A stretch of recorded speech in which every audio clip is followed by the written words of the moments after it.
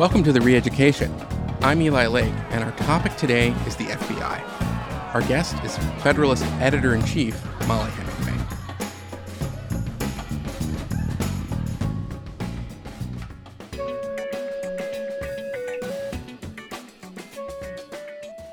Restoring confidence in the FBI is a particularly good title for this hearing because confidence is what truly goes to the heart of the issue that we're here to discuss today.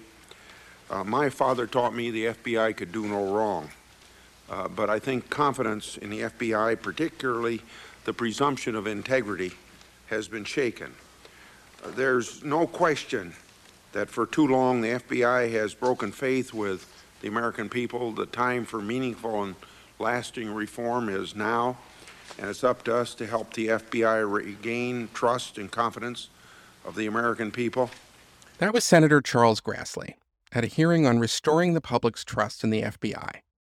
It sounds like something he might have said just last week. But this was from July 29th, 2001.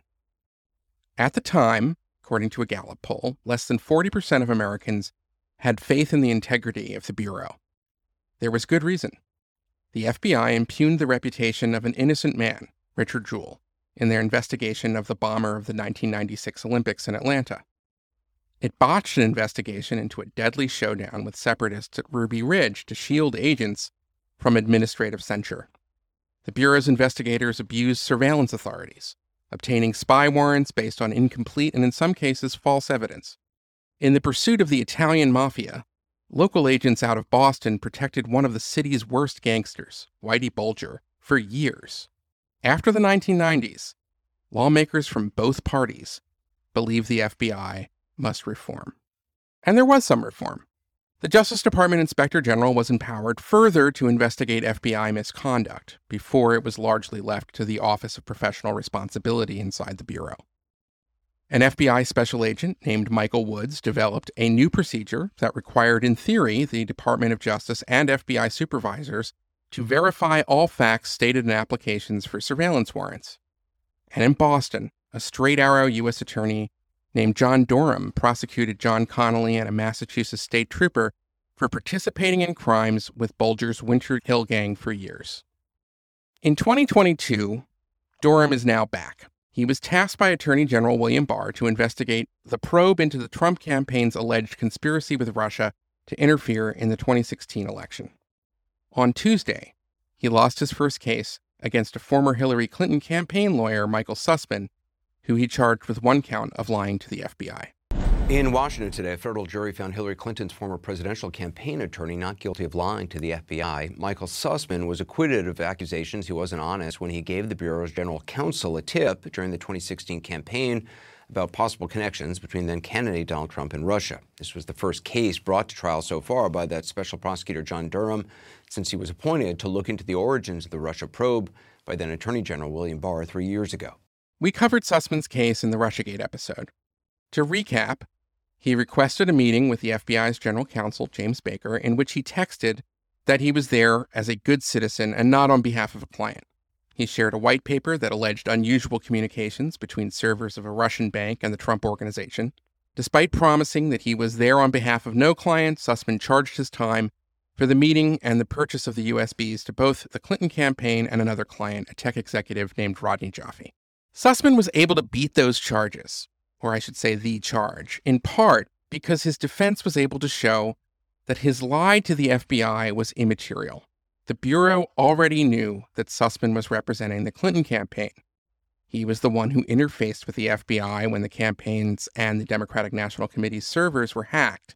And he was the lawyer who refused to hand over the computers to the Bureau, relying instead on the analysis of a cybersecurity firm, CrowdStrike. Sussman's acquittal has prompted a new round of umbrage and bloviation from the resistance. On Twitter this week, Joe Scarborough urged the Attorney General Merrick Garland to shut down Durham's investigation. Here he is on Morning Joe. Barr lets Durham start investigating, supposedly investigating the investigators, but there's been absolutely nothing there from the beginning. Perhaps Scarborough and others who have adopted similar poses of vindication did not follow the trial. Because what emerged was very bad for James Comey, the former FBI director, and his leadership team. Let's start with Sussman's tip and the white paper explaining it. That paper was developed by an opposition research firm paid by the Clinton campaign, Fusion GPS.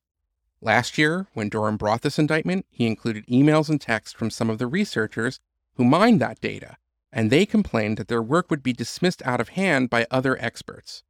Indeed, when the data and the white paper was sent to a team of FBI investigators in Chicago, they too concluded that the research was garbage.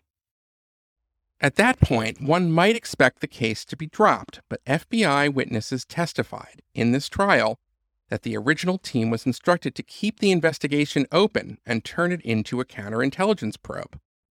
That message was from the 7th floor, shorthand for the Bureau's leadership team. Not only that, but Sussman's identity was kept from those FBI investigators in Chicago, even though they requested to know the name of the initial informant in order to judge the veracity and reliability of his information.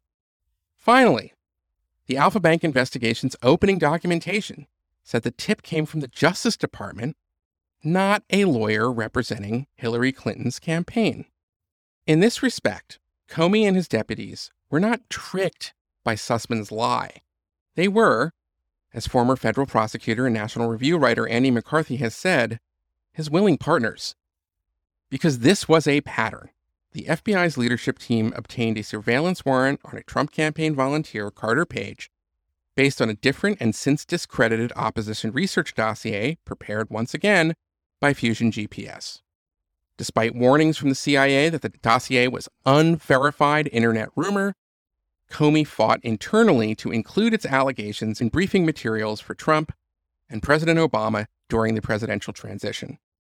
The fact was conveniently leaked to CNN only 2 weeks before Trump's inauguration that the dossier materials were briefed to the incoming and outgoing presidents.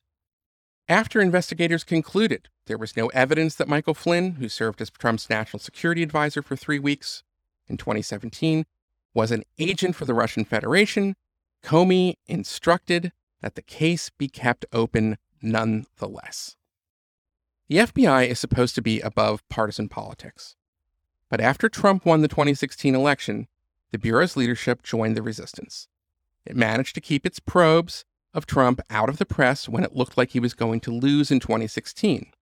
But as soon as he won, the FBI played along with a narrative cooked up by the Democrats that alleged Trump had conspired with Russia's attack on the election.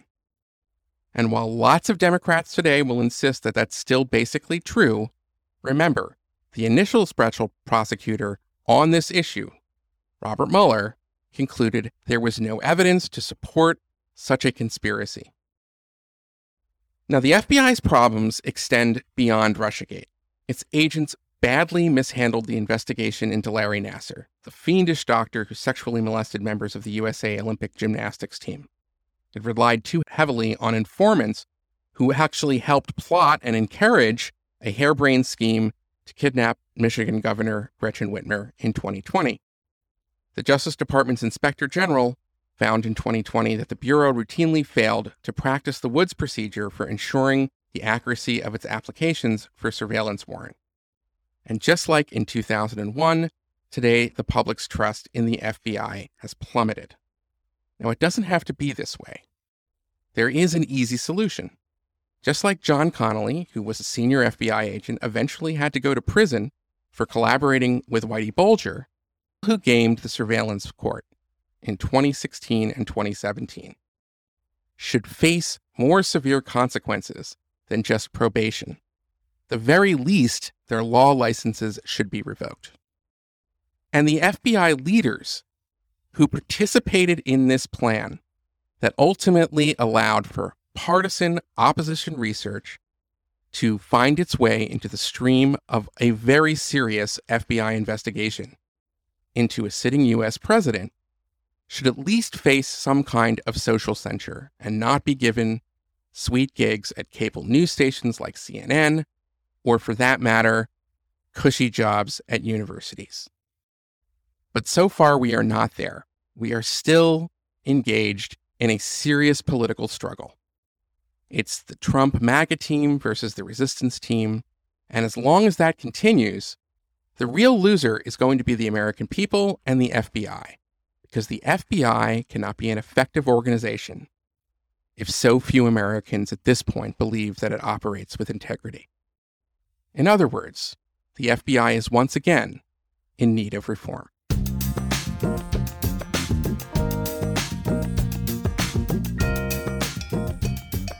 We are now delighted to have as our guest Mollie Hemingway, the editor-in-chief of The Federalist and author of Rigged, a book looking at the 2020 election. Mollie and I do not always agree on everything, but I find her to be not only very intelligent, but an incisive reporter that doesn't like to hedge and just basically tells us and follows stories to their conclusion. And I think it's very valuable for the discourse. So thank you so much for coming on the show, Mollie. Happy to be here. All right. Well, we just saw yesterday that Michael Sussman, a former lawyer for the Clinton campaign, was acquitted by a jury in Washington, D.C. But I wanted to try to talk about, we can talk a little bit about that case, but I wanted to get your sense of what did we learn about the FBI in this trial? Well, it was really interesting, the theory of the prosecution, because I think it gets at this question. So the trial was about whether this DNC lawyer had made a false statement to the FBI. And it wasn't sufficient to judge whether he'd made a false statement. That actually did happen. And I think, the evidence is clear on that. He claimed he wasn't working for a client when he was in fact representing two clients, Hillary Clinton campaign and this guy, Rodney Joffe, who had produced some information suggesting a nefarious link between Donald Trump and Russia. But it wasn't just that. It was about whether that lie was material to the FBI investigation into Trump. And it was kind of a hard case to make in that it's always hard to bring a false statement to the FBI charge because people are pretty sympathetic to making false statements to authorities. But in this case, I think it was particularly hard because the FBI almost certainly knew that they were being given information from, they knew this guy, Michael. This was partisan information. Yeah, they knew they were getting partisan Oppo research. And so the lie was just more like the cover story that they needed to be able to pursue their shared objective of going after the Trump campaign. So what did we learn about the FBI? We learned that they had every reason in the world to not take this seriously from multiple angles, and that high-level people in the FBI thwarted the natural investigative course of action at other from headquarters. People thwarted the work of people at offices in different parts of the country who were looking into this information. And it suggests that this was from the outset an attempt to go after someone rather than to actually get information. Yeah, I just want to strengthen that point because some of the details that came out in this, and we should say briefly, the claim was that a Russian bank, Alpha Bank, which I believe, I have to check this, that I think Bill Clinton had maybe taken fees for to speak at one point, kind of unusual server traffic with the Trump organization and a healthcare company that was connected to Betsy DeVos. And this information, according to the prosecutors, and I think there's a fair point here to say, well, this is what the prosecutors say, but this was not really adjudicated in the trial. I want to make that very clear. That even the researchers who were putting it together at Carnegie Mellon University and other places with Rodney Joffe, the tech executive, were dubious at various points, saying, well, people, if they see us, if other experts look at our white paper, what we're putting together, then they will see through the holes of what we think. And even in the best case scenario, if we show that there really is a meaningful connection here and not just spam or something else, then we will be giving away the tricks of our trade. And what are we doing here? It just seems like we have an agenda. This isn't good faith research. It's opposition research. And there's nothing wrong with opposition research because in the for the most part, you do your opposition research. You try to get journalists to write about it. That's rough and tumble of regular politics. The thing that's different is that part of the plan here was to have opposition researchers, we all know who they are, Fusion GPS, help develop this stuff into a narrative and not only give it to the press, which again, fine, but then to give it to the FBI to create, if nothing else, to be able to say truthfully that there is an ongoing investigation. So when a journalist finds out there's an ongoing investigation, it's no longer the journalist who has to have the burden of proof to determine whether or not it's crap or not. It's just, you can say, well, my sources tell me there's an ongoing investigation. So that was the intention with Alpha Bank. Now, it didn't really have much of an effect, as we know, but they did have that success with the Steele dossier. And the Clinton people will constantly tell you, well, none of this stuff managed to leak out. We didn't know that there was an ongoing investigation during the campaign. That's correct. However, everybody couldn't stop talking about it as soon as Trump won. And we were in that presidential transition. And that story, that narrative that was in large part cooked up by the Clinton campaign. Hold on, though. That's actually not accurate to say that it didn't come out during the campaign. Well, some of it did, but it didn't have. You're right, but when Eric Lichtblau wrote that story on Halloween, he said they looked into it and there wasn't much there, so it sort of it blew up in their face a little bit. Yeah, but I mean, Hillary Clinton herself brought it up in debate. Sure, she tweeted about it. The entire Russia narrative needed things to support it, and this was one of the things that was supposed to support it. But that whole narrative actually kind of got going early out of a desire to marginalize differences in foreign policy and this idea that, this whole idea that Trump was a Russian asset because he had a different foreign policy was, again, all fair in love and war and politics and all that. But that narrative definitely affected the 2016 campaign and came very close to, the FBI did not cover itself in glory against either campaign in 2016, but it could have had it came close to having an effect.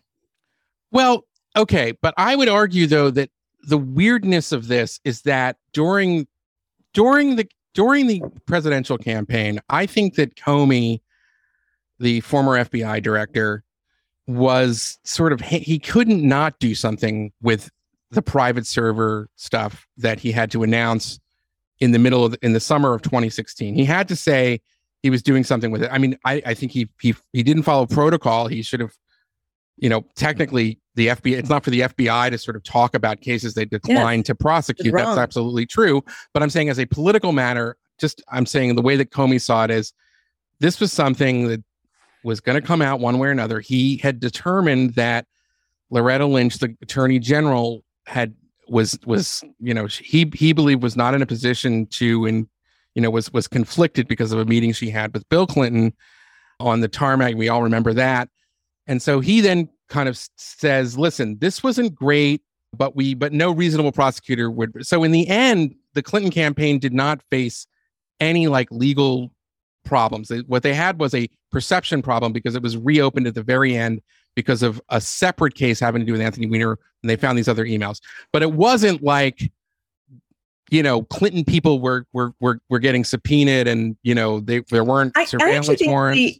The FBI's approach there the entire department's approach there of this is something we kind of need to get rid of and take care of. I actually don't have a huge objection to. It is kind of inappropriate to go after someone who's running for president.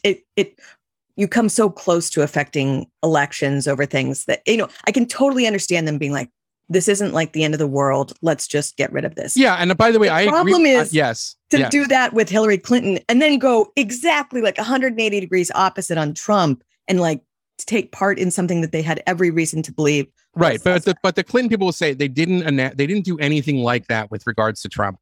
And while there was a Michael Isikoff story and the Clinton campaign said stuff, and then there were, but it didn't take hold in the way until it was after he wins. And that's when we see a series of what is clearly a pattern of behavior at this point. And I have to say, I've tried, we both have covered this story now for a long time, but we see it over and again, which is to say that the FBI kind of inexplicably, for example, they're ready to close the investigation into Mike Flynn. And then at the last minute, because of a filing snafu, they keep it open again. And we see this with the Alpha Bank stuff. The FBI agents who are cyber experts look at it, the team from Chicago, they say, this is garbage, doesn't look like there's anything here. And then the word comes back, you don't have an option. Seventh Floor is really hot on this story, on this investigation.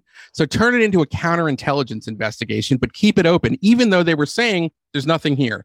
And what's worse is that even though Sussman brings it to the Bureau, and if everybody knows, as now I think his defense clearly said that everybody knew this guy was representing the Clinton campaign, they couldn't know, the people investigating it couldn't know who the source was. It was close hold. Only the Seventh Floor could know. He was known as a confidential informant. And when they opened it, they said it was a tip from the Justice Department and not from a Hillary campaign lawyer. He's a former Justice Department person, but still. So I think this gets to the whole problem with the trial that we just saw. Yeah. So Durham's whole approach is to say the FBI was duped by this lie from Michael Sussman.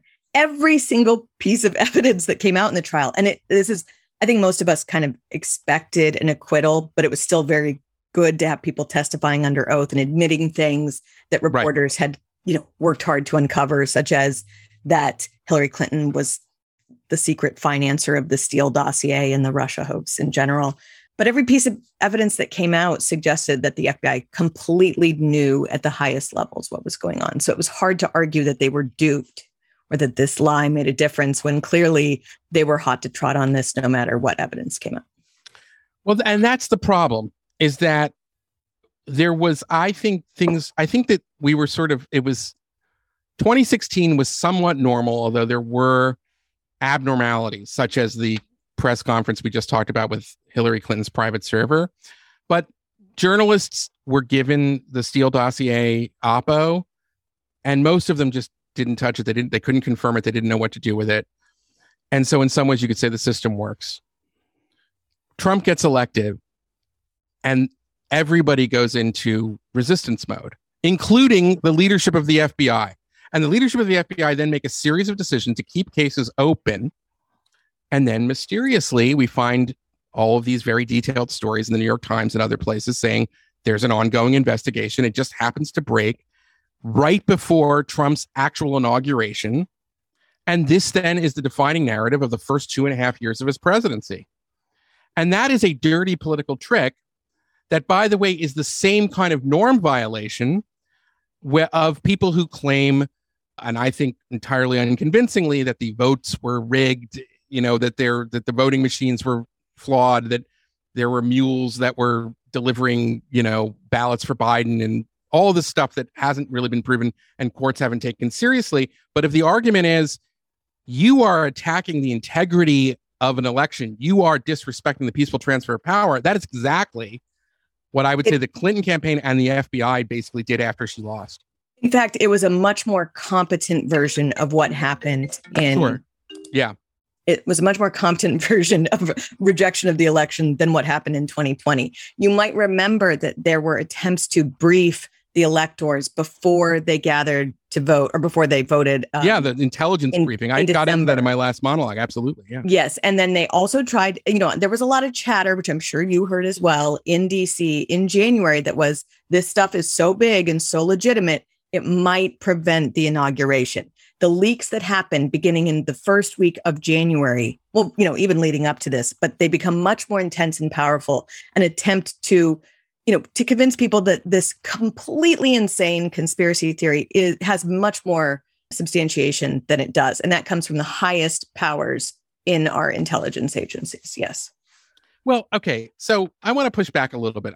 There were some things that I think were established, not necessarily in the Mueller investigation, but I guess some of it is, the fact that he was seeking to purchase a Trump Tower and then, during the campaign would have been information that I think you could fairly look at and say, well, that might mean some kind of financial leverage if he doesn't fully divest, from his company. There are things that you can sort of point to. I think it's a little overstated sometimes when he does the Russia, if you're listening, the press would love you. I think that's a sort of typical Trump bluster, but you can point to some stuff And certainly Paul Manafort, which I wrote about at the time, and then Trump fired in August of 2016, had a history of working with this Konstantin Kilimnik. There are elements of this story that were, you could, I think, if you want to sort of steelman it, were fair things that would concern somebody looking at it from a counterintelligence perspective. The problem is that became a political football, but more importantly, the Clintons tried to politicize that process, thus muddying the water. So what I never understood is... Hold on, I just want to say... Yeah. You're right. These things, the Trump family was involved in international business. There's so much there that you could look at. It's again legitimate to look into all of these ties. It's also true that the Clintons were running the Clinton Foundation, where they were getting paid like huge sums of cash, or they were, the foundation was getting huge sums of cash. Yeah, 100%. Foreign governments. That's also true. You could have just as easily, launched that, or during, the Biden campaign. Obviously, the Biden family business gets involved with all sorts of shady characters all over the globe. You could. Well, that's the double standard. You nailed it, Molly. That's the double standard is that when similar questions are raised about the Biden family, it's Russian disinformation and it's censored from social media. When concocted allegations are retailed after Trump wins through the Steele dossier, you can't avoid it. It's blasted all over the place. Members of Congress, begin to read the allegations into the public record as if they're true. We were talking about Adam Schiff. Sheldon Whitehouse at one point says, I think the Steele dossier is 100% right, and Mueller has to follow it down. I mean, you could go through Jane Mayer of the New Yorker, all these elite journalists and very senior people with, reputations, all sort of, made it seem like this was a serious thing, when now what we've learned through the Inspector General of the Justice Department, but more importantly from Durham's investigation in this prosecution, is that this was totally a political hit job. It was a narrative that was concocted by opposition researchers and lawyers who were doing what they could to basically spin a narrative to the press and the FBI. I think that's... But so I want to get back to what this gets to the FBI. Really quickly, I just want to also point out, this makes the Mueller probe itself look suspect. It looks more like the Mueller probe was the cover-up operation for all of this, rather than an actual attempt to uncover what was going on.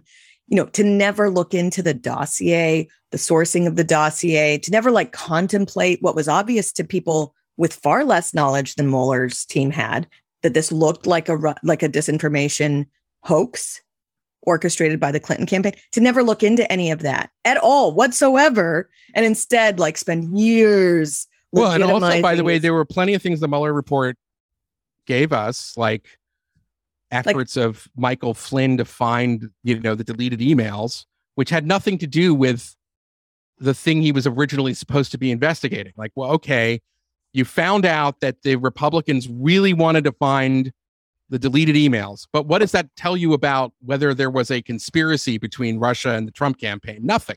It was they you know what I'm saying? You could go through the list of stuff they want. Oh, Roger Stone really wanted to know what was in the WikiLeaks stuff after the WikiLeaks had announced they had Clinton emails. Well, who wouldn't if you were, a political operative? Anyway, so point taken. I want to just, in the final minutes we have here, though, talk about what it means and put this into a little bit of context, because this is not just this trial, which is now put on record, all of these steps in this one particular investigation about Alpha Bank.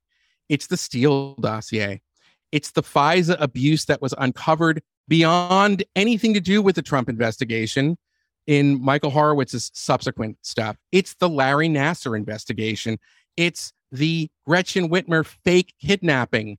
It's a series of things. This is an institution that needs democratic political legitimacy, small d democratic. It has to have a kind of political legitimacy. Comey talks about it, all these senior FBI people have talked about this, and they've squandered it. I mean, what is going on with the FBI, and what do we do about it? Should we get rid of the FBI? Do you want to reform it? What do you do? So this is one of the reasons why I think this victory, so to speak, yesterday for people who oppose, or I don't know, this victory yesterday seems a bit Pyrrhic. That there was this you mean acquittal. for Joe Scarborough Yeah. The people screaming that Merrick Garland needs to shut it down. Yeah. Oh my God. If you want to have the FBI continue, you have to hold it accountable when it participates in horrible things like this. Or if you want the regime in general to have legitimacy, you have to pretend at least that there's one uniform standard of justice, and that if you do something like this, that it's such a political scandal that there has to be accountability. And so to not have much accountability yet, I mean, there's been some, like the lawyer who lied to the FISA court. There's no accountability. He hasn't even lost he hasn't even just been disbarred. Yeah, I mean, he definitely, we have knowledge that he lied, but then he didn't have much punishment for it. I will be curious to see what happens with Igor Danchenko, the primary primary author of the Steele. He strikes me as a patsy. Yes. I'm just pointing out, it's not that there's no accountability. It's just so small and so limited for the scope of the scandal. It makes people throughout the country not trust in any way, not just the FBI and Department of Justice and other intelligence agencies and other bureaucracies, but also it makes them not trust any politician, because no politician really is doing what it takes to hold them accountable. Nobody's even proposing, a church commission style overhaul. When we found out that the FBI was spying on American citizens on the left, there were major actions taken when they got involved in like the ab scam, when they were setting up congressmen or whatnot. There were rules put in place about how you handle stuff like political. I think they were in the right on some of that, but okay. Well, it's just kind of there was a time when people held them somewhat accountable, or you'd have a commission put together. Well, it's interesting that you said, where is the church commission? Because for years, I mean, if you just take, before we're around the same age, Molly, but I'm just saying, that was what the left used to always say was, when are we going to have another church commission? And they wanted it having to do with FBI entrapment of Muslim Americans during a lot of the war on terror and anti-war groups and things like that. And now it's the right that wants accountability for an institution. If you just look at the history of the FBI, that almost always abuses its power, that always needs reform and has to have these cycles of reform in order to continue to have that legitimacy. And it's the Democrats who are stopping it. It's fascinating to see that split. Yeah, the left used to be naturally skeptical, and I think legitimately so, of some of these institutions. The right was reflexively supportive of them. It has switched, but losing the right is actually a much more significant issue, I think. The left has had some flirtation with rejection of authority for some long period of time. The right kind of they could be counted on to keep the institutions going. And now you're seeing the right start to resort to actions that you might have previously associated with the left, whether that's political violence or other things. And that's not good for the country. I mean, it's not good if you lose the right, you kind of stop having, it's a threat to the republic to not have broad support of institutions. But that's because the institutions themselves are rotten to the core. And so people shouldn't trust these institutions. They naturally see that they're being used as political vehicles. That's why the left supports them now. They see that there are these two standards of justice, and they support that. They shouldn't. There's no danger, I think, of these agencies being turned against the left just because they're so filled with sort of fellow partisans, but it's not good for the country at all. Well, with that, Molly, I just want to say thank you so much for coming on the Reeducation. I know this is the second Russiagate related episode, everybody, but I think it's very important that we get some of these facts out, especially with a lot of the, unwarranted sense of vindication from some folks after the Sussman trial. Thank you so much, Molly. And please rate and review the Reeducation. Give us 5 stars, write very nice things. It really matters to us right now as we're starting to get this podcast going. Thanks again, Molly, and I hope to have you back. Thank you. This has been The Reeducation with Eli Lake, a Nebulous production. Please find us wherever you find your podcasts. And if you are listening on Apple Podcasts, please leave a 5-star review. It helps other people find the show and makes us feel really good about what we're doing.